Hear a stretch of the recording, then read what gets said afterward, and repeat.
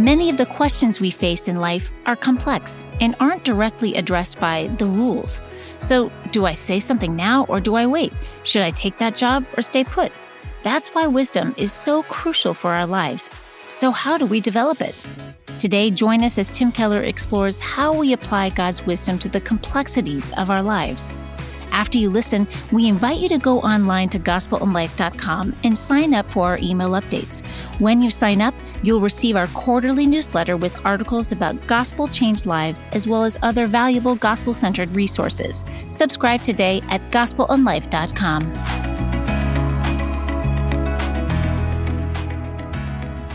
The scripture's found on page 8. It's from Proverbs chapter 4, verses 11 to 27. I guide you in the way of wisdom and lead you along straight paths. When you walk, your steps will not be hampered. When you run, you will not stumble. Hold on to instruction. Do not let it go. Guard it well, for it is your life. Do not set foot on the path of the wicked or walk in the way of evil men. Avoid it. Do not travel on it. Turn from it and go on your way. For they cannot sleep till they do evil. They are robbed of slumber until they make someone fall. They eat the bread of wickedness and drink the wine of violence. The path of the righteous is like the first gleam of dawn, shining ever brighter till the full light of day. But the way of the wicked is like deep darkness. They do not know what makes them stumble. My son, pay attention to what I say. Listen closely to my words. Do not let them out of your sight. Keep them within your heart, for they are life to those who find them and health to a man's whole body. Above all else, guard your heart, for it is the wellspring of life. Put away perversity from your mouth. Keep corrupt talk far from your lips. Let your eyes look straight ahead. Fix your gaze directly before you. Make level paths for your feet and take only ways that are firm. Do not swerve to the right or the left. Keep your foot from evil. This is God's word. We're looking at the book of Proverbs and at the subject of wisdom. And we've defined wisdom as competence with regard to the realities and complexities of life. And see, that means wisdom is a lot more than just having high moral values. It's not less than that. But wisdom is knowing what the right thing to do is in all the majority of life situations where the moral rules don't apply. You see, the most right and virtuous word or deed done at the wrong time, done in the wrong way, in the wrong order, can blow everything up. Most of the situations that you face in life aren't covered by the rules. Do I say something or do I wait? Do I act or should I be more passive? The rules don't cover those things. Yet you will sink and the people around you will sink unless you get wisdom. And we said last week that wisdom is not having a technique that helps you make right choices and decisions, but it's having character of the mind and the heart that enables you to make the right choices in the places where the rules don't apply. Now, how do you get that character? How does it come? We started looking at that last week. We're going to look at it again this week. How do you get the character that accords with discipline? And if we look at this passage in Proverbs chapter 4, we're going to see, first of all, how this character develops, where it comes from, and how character can be transformed. Its development, its origin, its transformation. The character that accords with wisdom. Now, we're just going to go through the passage sort of in order. And the first half of the passage, from verses 11 down to 19, talks about how character develops. And you see, as we mentioned last week, if you were here, the Bible says that living life is like walking a path, a way. Living life is like walking a path. Because, first of all, walking a path is mainly walking. Mainly, sometimes you run, sometimes there's emergencies. Like verse 12 talks about running on a path.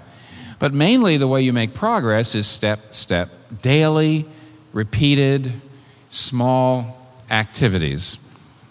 Yet, those daily activities take you someplace. Your steps take you to a place you weren't before. And this is the Bible's way of saying your character is fixed and determined not by the dramatic events, but by the daily choices you make, the littlest choices. That's what fixes your character. I mean, I just cannot forget an interview I read years ago. I must have read it in the 70s. It was an interview of a man in jail. And he was telling the story of his life. And he told a story about how that when he was a young boy, his father had this wonderful gold watch that he loved, and one day he snuck into his room. He took the watch out of his father's drawer. He was playing with it or looking at it, and he dropped it. And it cracked. And in fear, the boy put it back into the drawer and said nothing.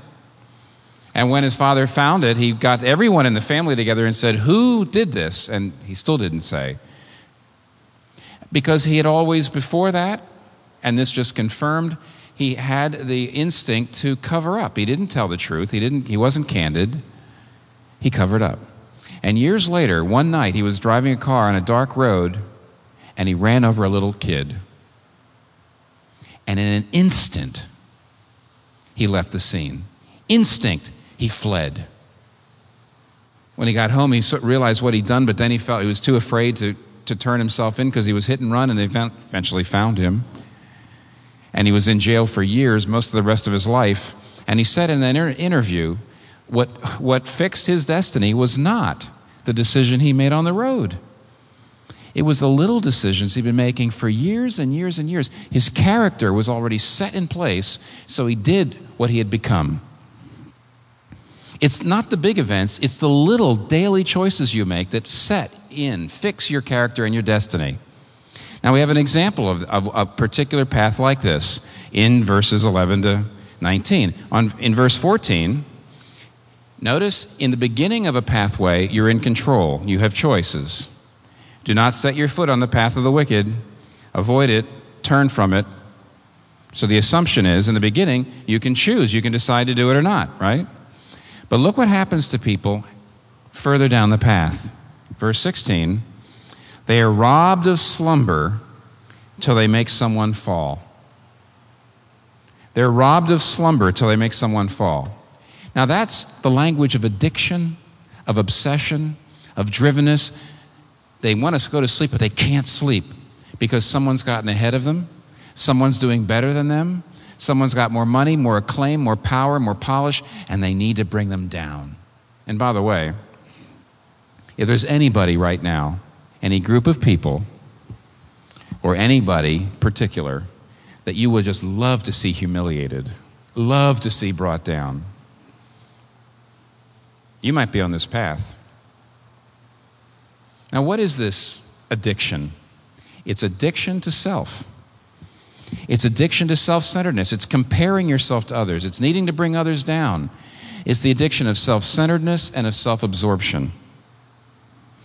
The more often and the more intensely you go through your day thinking, I'm as good as him, I'm as good as her, I'm as good as you. Now, you may not think it all that consciously, but the more often you operate your life on the basis of I'm as good as you, the more often you compare yourself to others, the more often you feel that you're not getting your rights and other people are getting ahead, the more self-pitying you are, the more absorbed you are in yourself, the more addicted you are to your own ego. Self-centeredness. See? Listen, the unsmiling concentration on self, which is this addiction, can take many forms. I mean, on the one hand, you might be a very shy person, a person who feels very inferior, a person very unsure of yourself, always feeling like you're not smart enough or good looking enough. You walk around with this attitude deep in your heart. Nobody knows how self-centered you are, but you know, inferiority is a form of self-absorption. You're thinking about yourself. Poor me. Now, another form of this is the brash person, the person who literally says, I'm as good as you. You know, the arrogant person, the rude person. But a superiority complex or an inferiority complex are both equally self-absorption. You're always thinking, other people are getting ahead of me. You're always noticing it. And eventually, verse 19, you go down to, where's the end of this? deep darkness. Notice, though, what that means. They do not know what makes them stumble. That's the language of unwisdom. It's the language of, see, they're out of touch with reality. Things are going wrong in their life, but they don't know what it is or why. Wisdom is being in touch with reality. And the more you need to think of yourself as good, the more you compare yourself to other people, the more you need to impute motives to people in order to justify your own position, the more out of touch with reality you are, the less you really know what's going on, the less accurate a self-view you have, the less accurate a view of other people you have. And as a result, you make stupid choices and you blow up your life. Now, how do you get to this deep darkness? How do you get into this addiction? How do you get there? A path. Step, step, step, step. Your daily choices. For example, do you know every time you experience something good and you're not deeply grateful, but you just take it for granted? Every time you just experience something good, and instead of being deeply grateful for how undeserving, you just take it for granted as if you deserve it, you're putting a mark on your soul. You're on your way to self-pity. You're on way to resentment. You're on way to feeling like I'm never getting my rights. Every time you get into a conflict, and instead of admitting you're wrong if you are wrong, you defend yourself, you rationalize, you blame shift. Every time you make a decision based on the principle, your life for my interests, rather than my life for your interests, you're on your way down. Until you're out of control. The addiction to the self. Now, by the way, it's in the little things, those little choices, that you become fixed.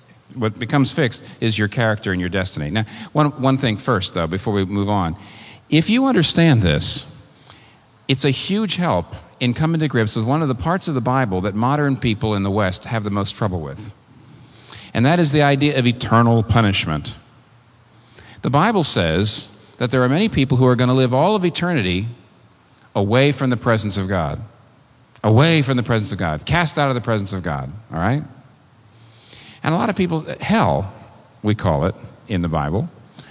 And a lot of people say, understandably, I cannot stand that idea. Well, it's understandable, but you probably got the wrong end of the stick. Most people think of it going like this, that the minute you die, suddenly God appears and says, aha, it's too late now. You didn't make the right choice. You didn't believe in me.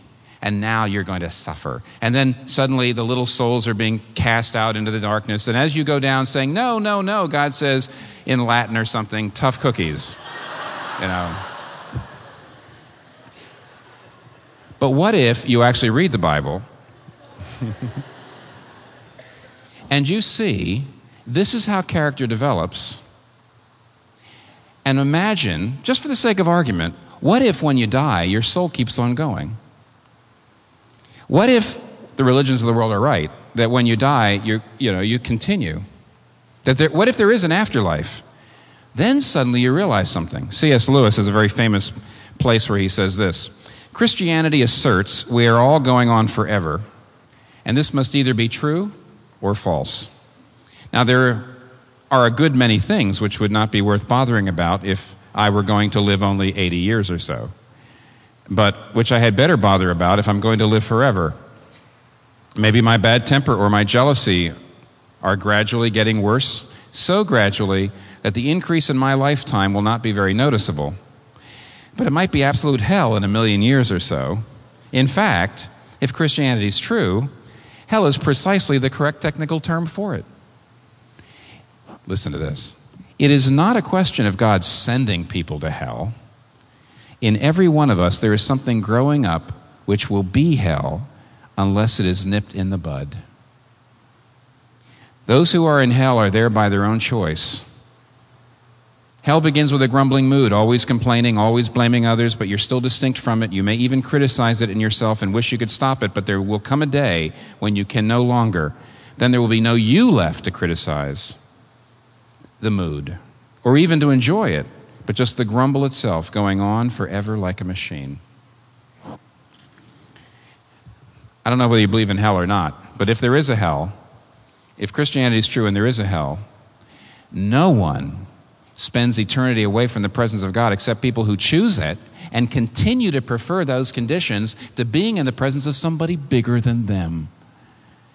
Because every day in your little choices, all of your life on earth, you cultivated a feeling like, I don't like to be around people better than me, brighter than me, smarter than me, wealthier than me.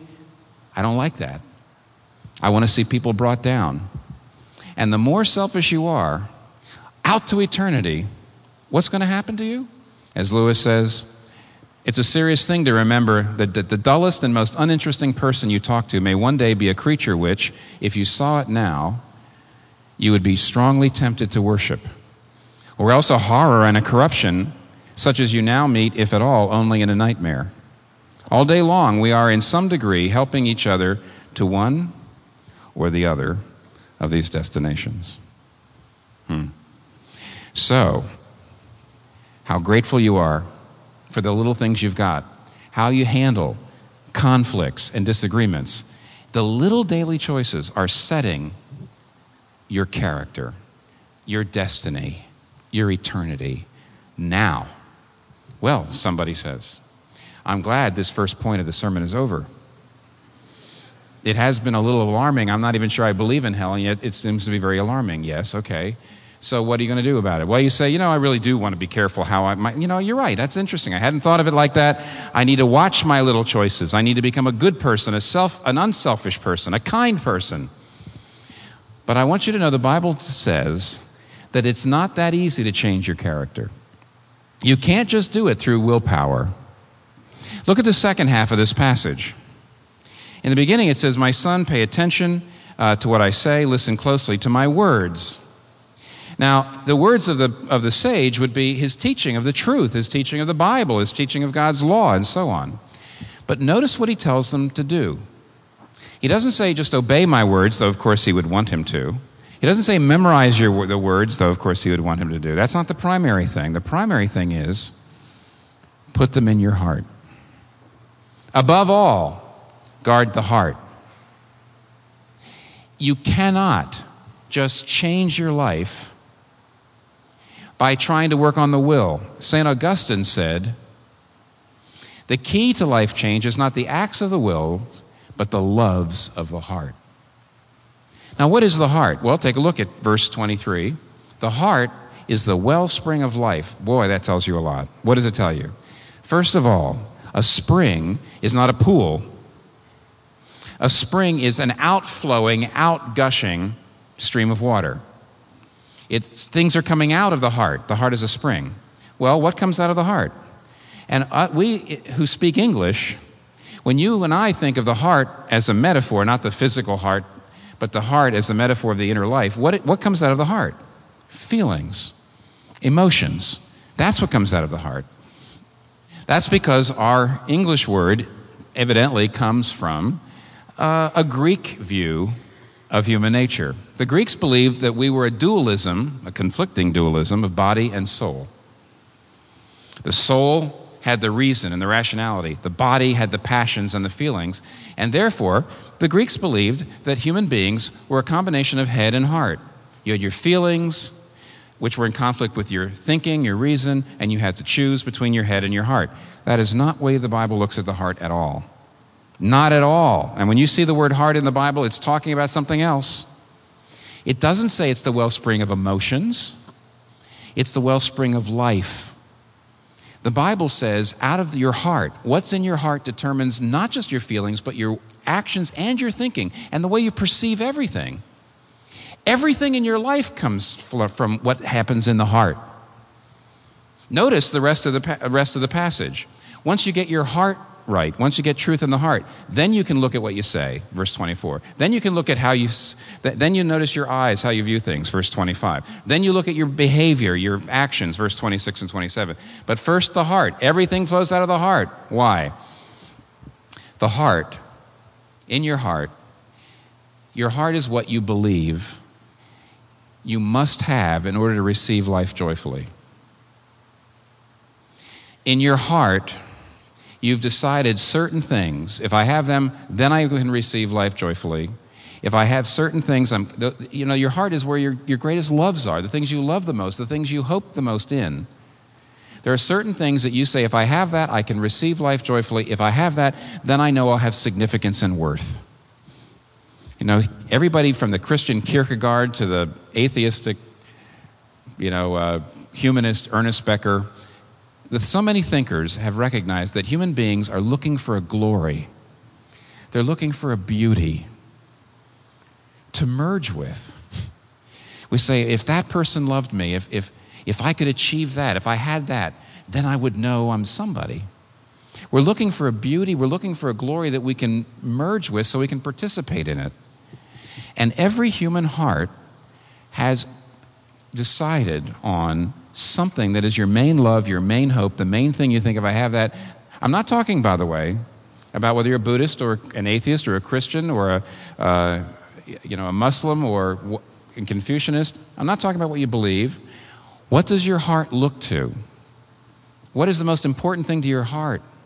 What have you decided? If I have that, then life will be happy, then I'll be secure, then I'll know I'm somebody.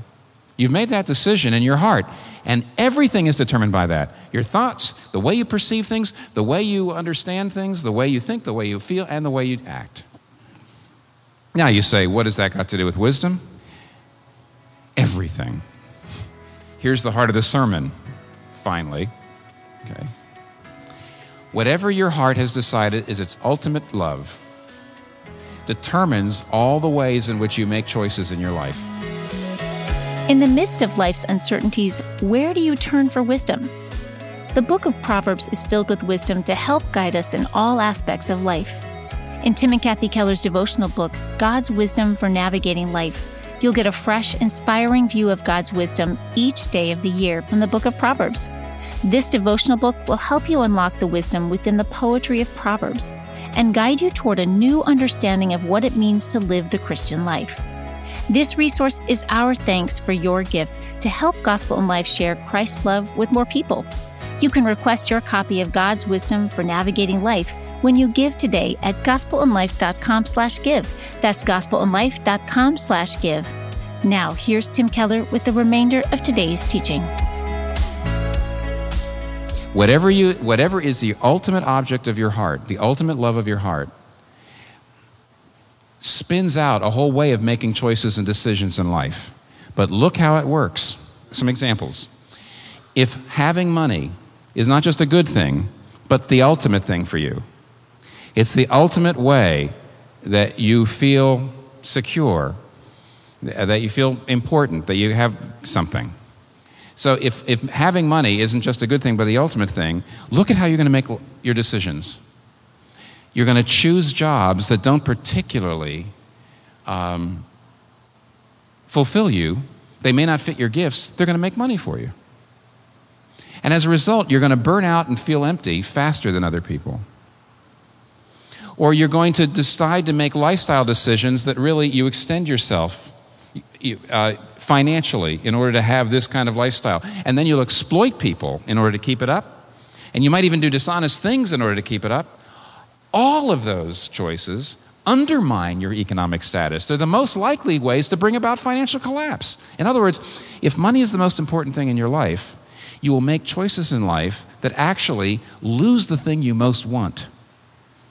I'll give you another example. Marriage. Romance. What if you are one of the few people in the world who feel, unless I'm married to Mr. Right or Miss Right, unless I have this Mr. Right, Ms. Right, I will not be able to receive life joyfully. Unless I really marry this great person. If that's the most important thing, it's not just a good thing, but an ultimate thing. Unless I'm happily married, I'll never be happy in life. If that's the language of your heart, let me show you what's going to happen. Either you will be too picky in choosing a mate, way too picky. The person has to be just about perfect because this, polished and perfect and everything's got to be right because this person is going to, make your whole life right, isn't it? You'll either be too picky or you'll be so desperate to get married you'll choose somebody that you really shouldn't. But here's and if you do get married, you'll be emotionally dependent and controlling. In other words, if marriage is the most important thing to you, the most important thing, all of your choices and decisions will undermine you ever being happily married. If money is the most important thing, all of your choices and decisions will undermine you actually having financial security. What if, most of you don't look old enough to have this problem, but what if, more than anything else, you build your life around your children? Their happiness, their success, and their love of you is the main thing in your life. Do you realize what's going to happen? You're either going to overcorrect them, you're going to over-discipline them, you're going to totally control their lives because everything's got to be right. Or else you'll undercorrect them because you can't stand it when they're mad at you. I mean, you're afraid to ever discipline them or say no. All of which will completely destroy at least your kids' lives or maybe your relationship to them. In other words, if your children are the most important thing in your life, all of the wisdom of your life, all the way, the basis, the guidelines for making choices and making decisions, the way you make choices and decisions will undermine the thing you most want. What if work is the most important? My career is the most important thing to me. You know what you're going to do? You're going to overwork, which means you're going to choose work over emotional health and physical health maintenance. You're going to choose work over relationship. You're going to choose work over family. You're going to choose work over friendship. In other words, you're going to make all the choices that will undermine your ability in the long run of doing your work well. What if you say, no, I'm not going to go on. I actually have a list of 10. Time's running on. But do you see, here's the point. If anything but God is the main love of your heart, you will be a fool. Unless God is the basis for your identity, unless the love of God is the main thing that you say, if I have that, then I can receive life joyfully. See? If God is more important than money, only then will you make decisions that will help you financially. If God is more important than your children, only then will you be in a position where you'll actually make good decisions for your children. If God is more important than being married, only then will you actually make good choices about who to marry. Unless God is the very center of your life, not just in belief, but I mean unless His love for you is something that just captivates your heart. Your wisdom is foolishness on its own terms. The thing you most want, the way you make choices in life, the thing you most want will be undermined. It'll be lost. And now you see why C.S. Lewis is right about hell.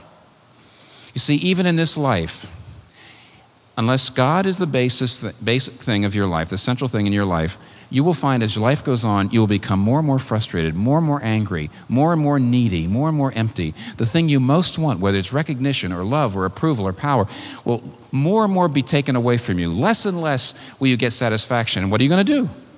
You'll get angry, you'll get paranoid, you'll get bitter about life. Nobody understands. Nobody knows what I've been going through. You'll lose more and more your humility, and to lose humility is to lose your sanity. You're out of touch with reality. And what if that goes on forever? Deep darkness. That's what it is. So we're boxed in by the book of Proverbs because on the one hand, see our first 2 points here?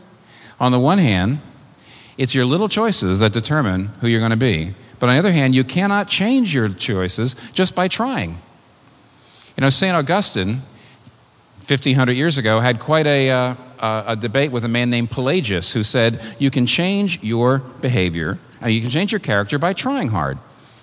You can change your behavior by exercising your will. If you just want to change your character, just try hard. And Augustine said, absolutely not. The main problem in your life is that your heart is filled with disordered loves. Disordered loves, yes. Your loves are out of order. There's nothing wrong with loving money, actually, or children, or career, but you've made good things into ultimate things. They're out of order. There's inordinate loves. And because of that, because your heart deeply is putting its claws on something besides God, you can't change. And by the way, that's true. How are you going to change what you most want in life? How are you going to start you can tell how much you need people's approval, how much you need your parents' approval, how much you need your children's approval, how much you need power, how much you need recognition, how much you need to have your cause, whether it's a moral or social or political cause, succeed, because then you know how deeply your heart wants what it wants. Remember the great philosopher Woody Allen? The heart wants what it wants, absolutely. How are you going to change that? Now, there was nobody who was more frustrated and freaked out by this problem than Martin Luther. Martin Luther realized that we were all on this path, down to the deep darkness of self-centeredness, down to the deep darkness of self-absorption. He saw it in himself. And he also realized, however, because he was an Augustinian monk, which meant he read Augustine, who was one of the greatest thinkers in history, that he had to change his heart in order to do that, not just his behavior, and he didn't know how. He read Augustine, who said, all human beings are curved in on themselves. They're curved in on themselves. They're self-centered. They're twisted because they have chosen certain things, idols of the heart, that they think will give them control, will give them the glory and beauty they're looking for. And so they're twisted in on themselves. They're facing away from other people. They're facing away from God.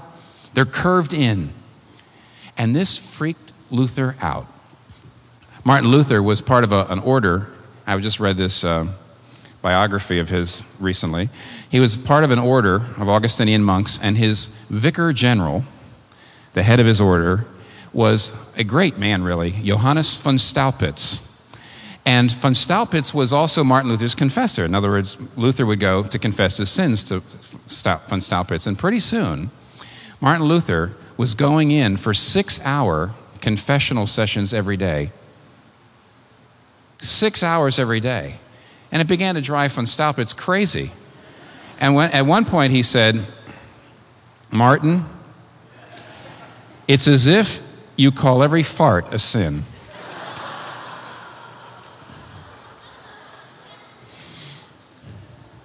But Martin Luther answered brilliantly and rightly. And here's what he said. He said, Father von Staupitz, the big problem of the human race is self-centeredness. We're curved in on ourselves. Where do you think wars come from? Nationalism, racism, oppression. Where do you think the violence, where do you think all the misery of this world comes from? It's from self-centeredness. So I wanted to find the path to life. I didn't want to go down that path to the deep darkness of self-centeredness. So I became a monk. And guess what? Now I care for the poor. I help the poor. But I've come to realize I don't help the poor for the sake of the poor. I do it so I can feel noble. I do it so God will bless me. I'm doing it not for the poor, not for God. I'm doing it for myself. And when I come to repent for you, when I come in to confess my sins to you, I realize I'm not doing it for the sake of humility. I like being humble. I like to think of myself as humble. I'm humble. I am noble. I'm not like these proud people. Proud people. You hate these proud people. I look down at you proud people. He said, I began to realize I felt noble about being humble. I felt better than other people about being humble. I felt this way God would bless me. I'm being humble not for God's sake, for my sake. I'm caring for the poor, not for the poor's sake, for my sake. I had left being lusty, and now I'm chaste and religious. But I'm just as curved in on myself. I am just as self-centered in my morality as I was in my immorality. I'm on the same path. I'm still curved in. I'm just as addicted. I can't change my heart. I know Proverbs 3. I know Proverbs 4. I know the Psalms. You know, Martin Luther at this time was teaching the Bible at Wittenberg University. And he knew the Bible, and he knew what it said. Take the truth, find the way, go down to life. Take the truth, find the true way, down to life. Truth, way, life. Truth, way, life. I can't, he said. I can't get the truth in my heart. I can't change my heart. I'm still on the path I went into the monastery to avoid. I'm on the wrong way. Centuries after Proverbs was written, there was a group of disciples sitting around their rabbi, hoping he would help them with wisdom. And their rabbi said, I'm soon going to be going to my Father's house. There are many rooms in my Father's house. I'll prepare a place for you. And one of his disciples, Philip, said to Jesus, Master, we don't know the way. Now, Philip was using wisdom language. Philip was saying, look, we've read the Proverbs. We're looking for the way to life. Take the truth, put it in your heart, follow the way to life. But we don't know the way. And Jesus, in response, gave us one of the great thunderbolts of history. He looked at them not like any other teacher who's ever lived. Every other teacher, every other wise man who's ever lived said, I have blazed the way. Follow me. I have shown you the way. Follow me. Do what I do. I'm pointing to the way. If you live like I live, then you will find the way. You will find life. But Jesus doesn't say, I point to the way. He doesn't say, I blaze the way. He doesn't say, I show you the way. Jesus Christ said, I am the way, the truth, and the life. I am the way. I have done it for you. I lived the life you should have lived. I died the death you should have died. I don't show you the way. I am the way to life. And you know why he could be the way to life? Because on the cross, when he cried out, my God, why hast thou forsaken me? He took the deep darkness. He experienced the cosmic unraveling of uncreation, which is what happens when you get away from God. Darkness was on the face of the deep. And he did it for you. And he did it for me.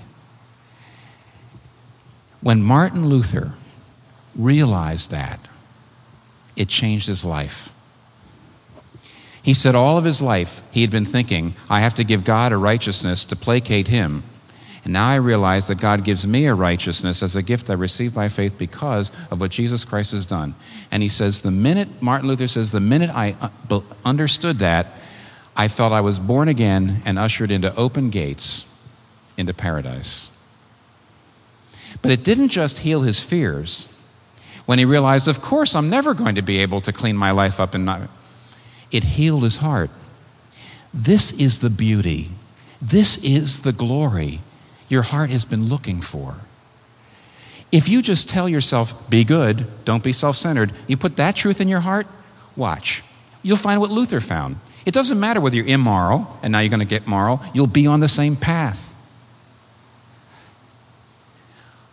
But Jesus dying for you, Jesus taking hell for you, Jesus taking the deep darkness, Jesus saying in Isaiah 53, the results of my suffering I will see and I will be satisfied. You know what that means? He says, I went to hell. I experienced all of the eternal agonies of hell, and it's worth it if you and I can be together. That's the beauty you're looking for. That's the glory you're looking for. You have to take the gospel into your heart. And that's the only thing that will completely change your identity. And only then will you not be a fool.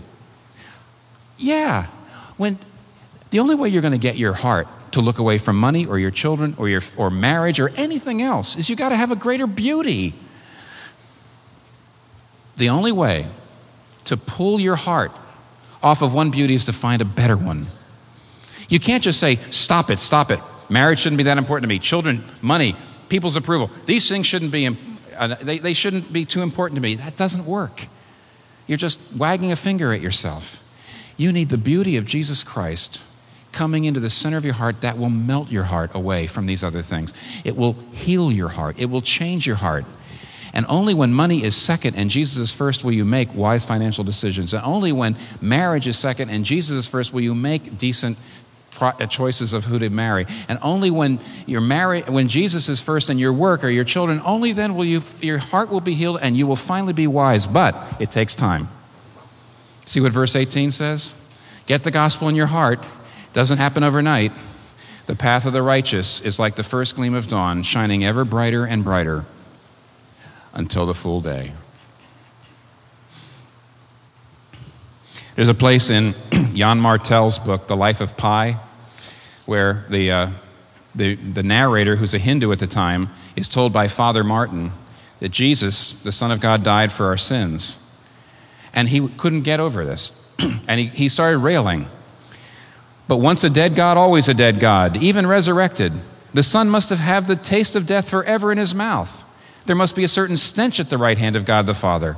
The horror must be real. Why would God wish that upon himself? Why not leave death to mortals? Why make dirty what is beautiful? Why spoil what is perfect? Love, Father Martin said. Love is the reason he went through that. Look at that until it changes your heart and finally gives you the only source of real wisdom there is in the world. Let us pray. Thank you, Father, that you have healed our heart with the gospel. We have a long way to go.